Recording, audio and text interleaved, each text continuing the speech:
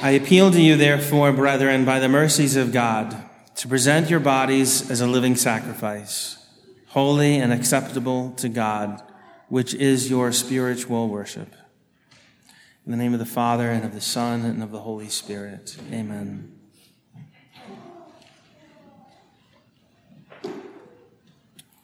The 12th chapter of St. Paul's letter to the Romans, from which we heard verses 16 to 21 today, begins with this appeal to present our bodies as a living sacrifice, holy and acceptable to God. The healing of the centurion's servant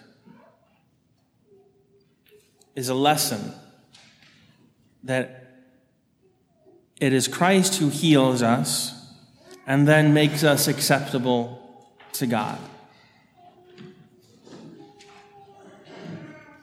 The offering up of our bodies as a living sacrifice, as our spiritual worship, is something that hopefully happens every day as we use our bodies to pray, to worship, to do deeds of charity, works of mercy, spiritual works of mercy as well.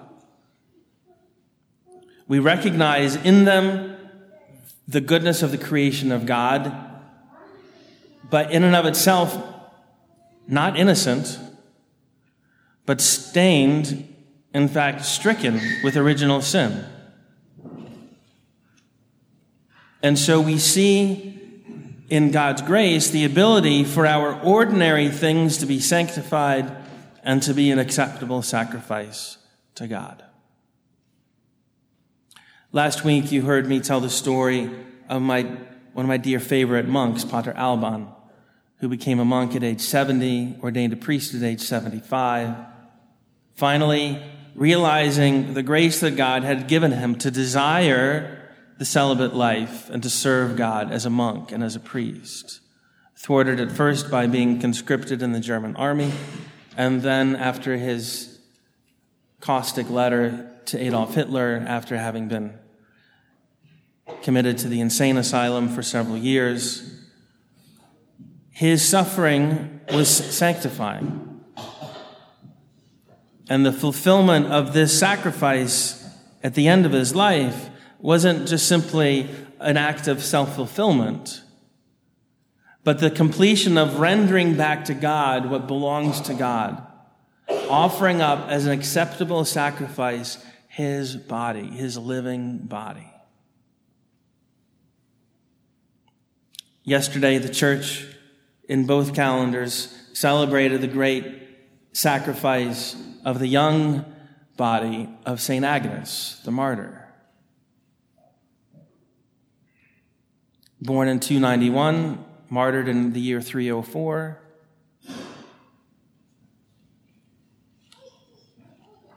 Many saints of the 4th and 5th century tell her story. And consistent and most mesmerizing of all of it was that this young person wasn't filled with rage or defiance, but evoked sympathy from the people because of her serenity, her peacefulness.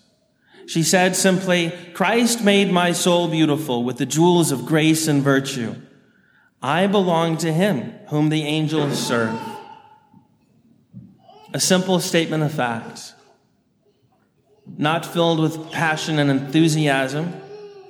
Like the centurion, he wasn't just caught up in the heat of the moment. He understood simply and serenely. Those who have authority have their orders carried out. You have authority, your authorities will be carried out. And so to offer up our lives as an acceptable sacrifice isn't simply a matter of ginning up enough enthusiasm to do it and to maintain that.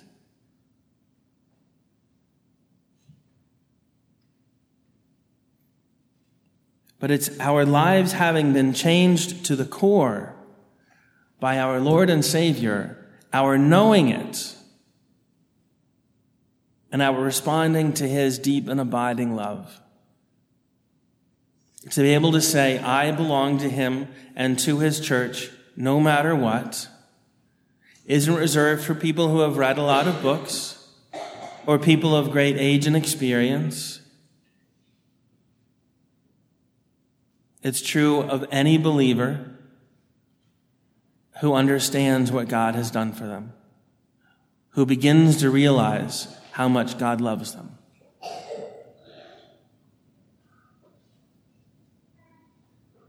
And so, moved by our Savior, our lives then aren't just uniquely dedicated to Him personally because He's the only good person. He's the only person who truly loves us. He's the only person whom we can trust. Rather, it means then that we love everyone. We love the church. We belong to the church inextricably. And so this letter to the Romans continues. For by the grace given to me, I bid every one among you not to think of himself more highly than he ought to think, but to think with sober judgment, each according to the measure of faith which God has assigned him. For as in one body we have many members, and all the members do not have the same function. So we, though many, are one body in Christ, and individually members one of another. Having gifts that differ according to the grace given to us, let us use them. If prophecy, in proportion to our faith. If service, in our serving. He who teaches, in his teaching. He who exhorts, in his exhortation. He who contributes, in liberality. He who gives aid, with zeal. He who does acts of mercy, with cheerfulness. Let love be genuine. Hate what is evil. Hold fast to what is good. Love one another with brotherly affection.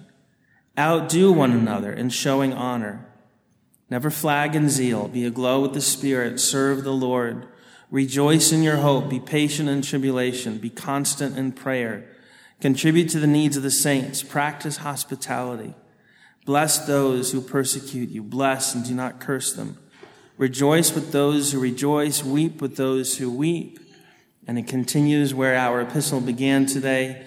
Live in harmony with one another. Do not be haughty, but associate with the lowly. Never be conceited. Repay no one evil for evil, but take thought for what is noble in the sight of all. If possible, so far as it depends on you, live peaceably with all. Beloved, never avenge yourselves, but leave it to the wrath of God, for it is written, vengeance is mine, I will repay, says the Lord. Now, if your enemy is hungry, feed him. If he is thirsty, give him drink. For by so doing you will heap burning coals upon his head.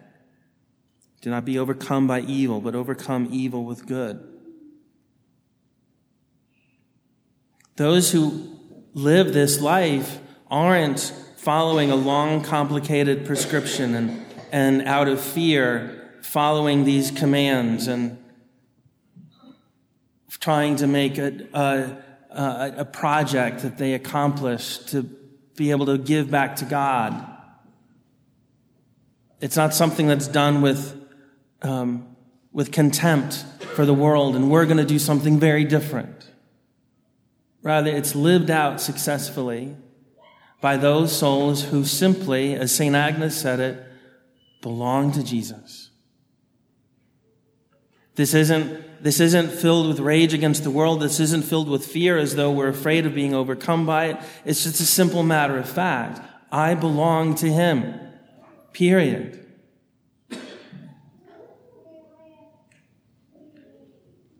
"50 years before her martyrdom, Pope St. Fabian offered up his life as a living and acceptable sacrifice to God. Notice that his name isn't mentioned in the canon, but St. Agnes is. Now, if the canon were developed later, maybe it would have seemed a bigger deal to have a canonized pope. But what the Church of Rome saw as needing to be recognized and celebrated always was that it was a young person who did this.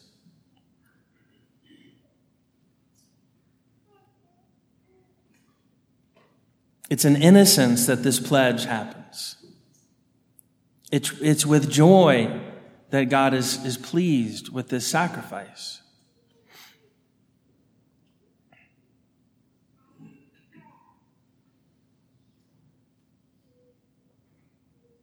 And so we ask the Lord to purify our hearts, truly to fill us with his love, to give us the wisdom to recognize his love, to be absolute and simple in serenely pledging ourselves to him and his church indelibly for the rest of our lives,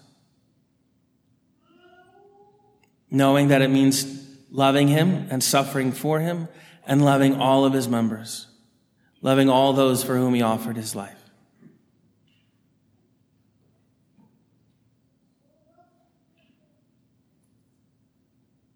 And so once more, hear the words of St. Agnes.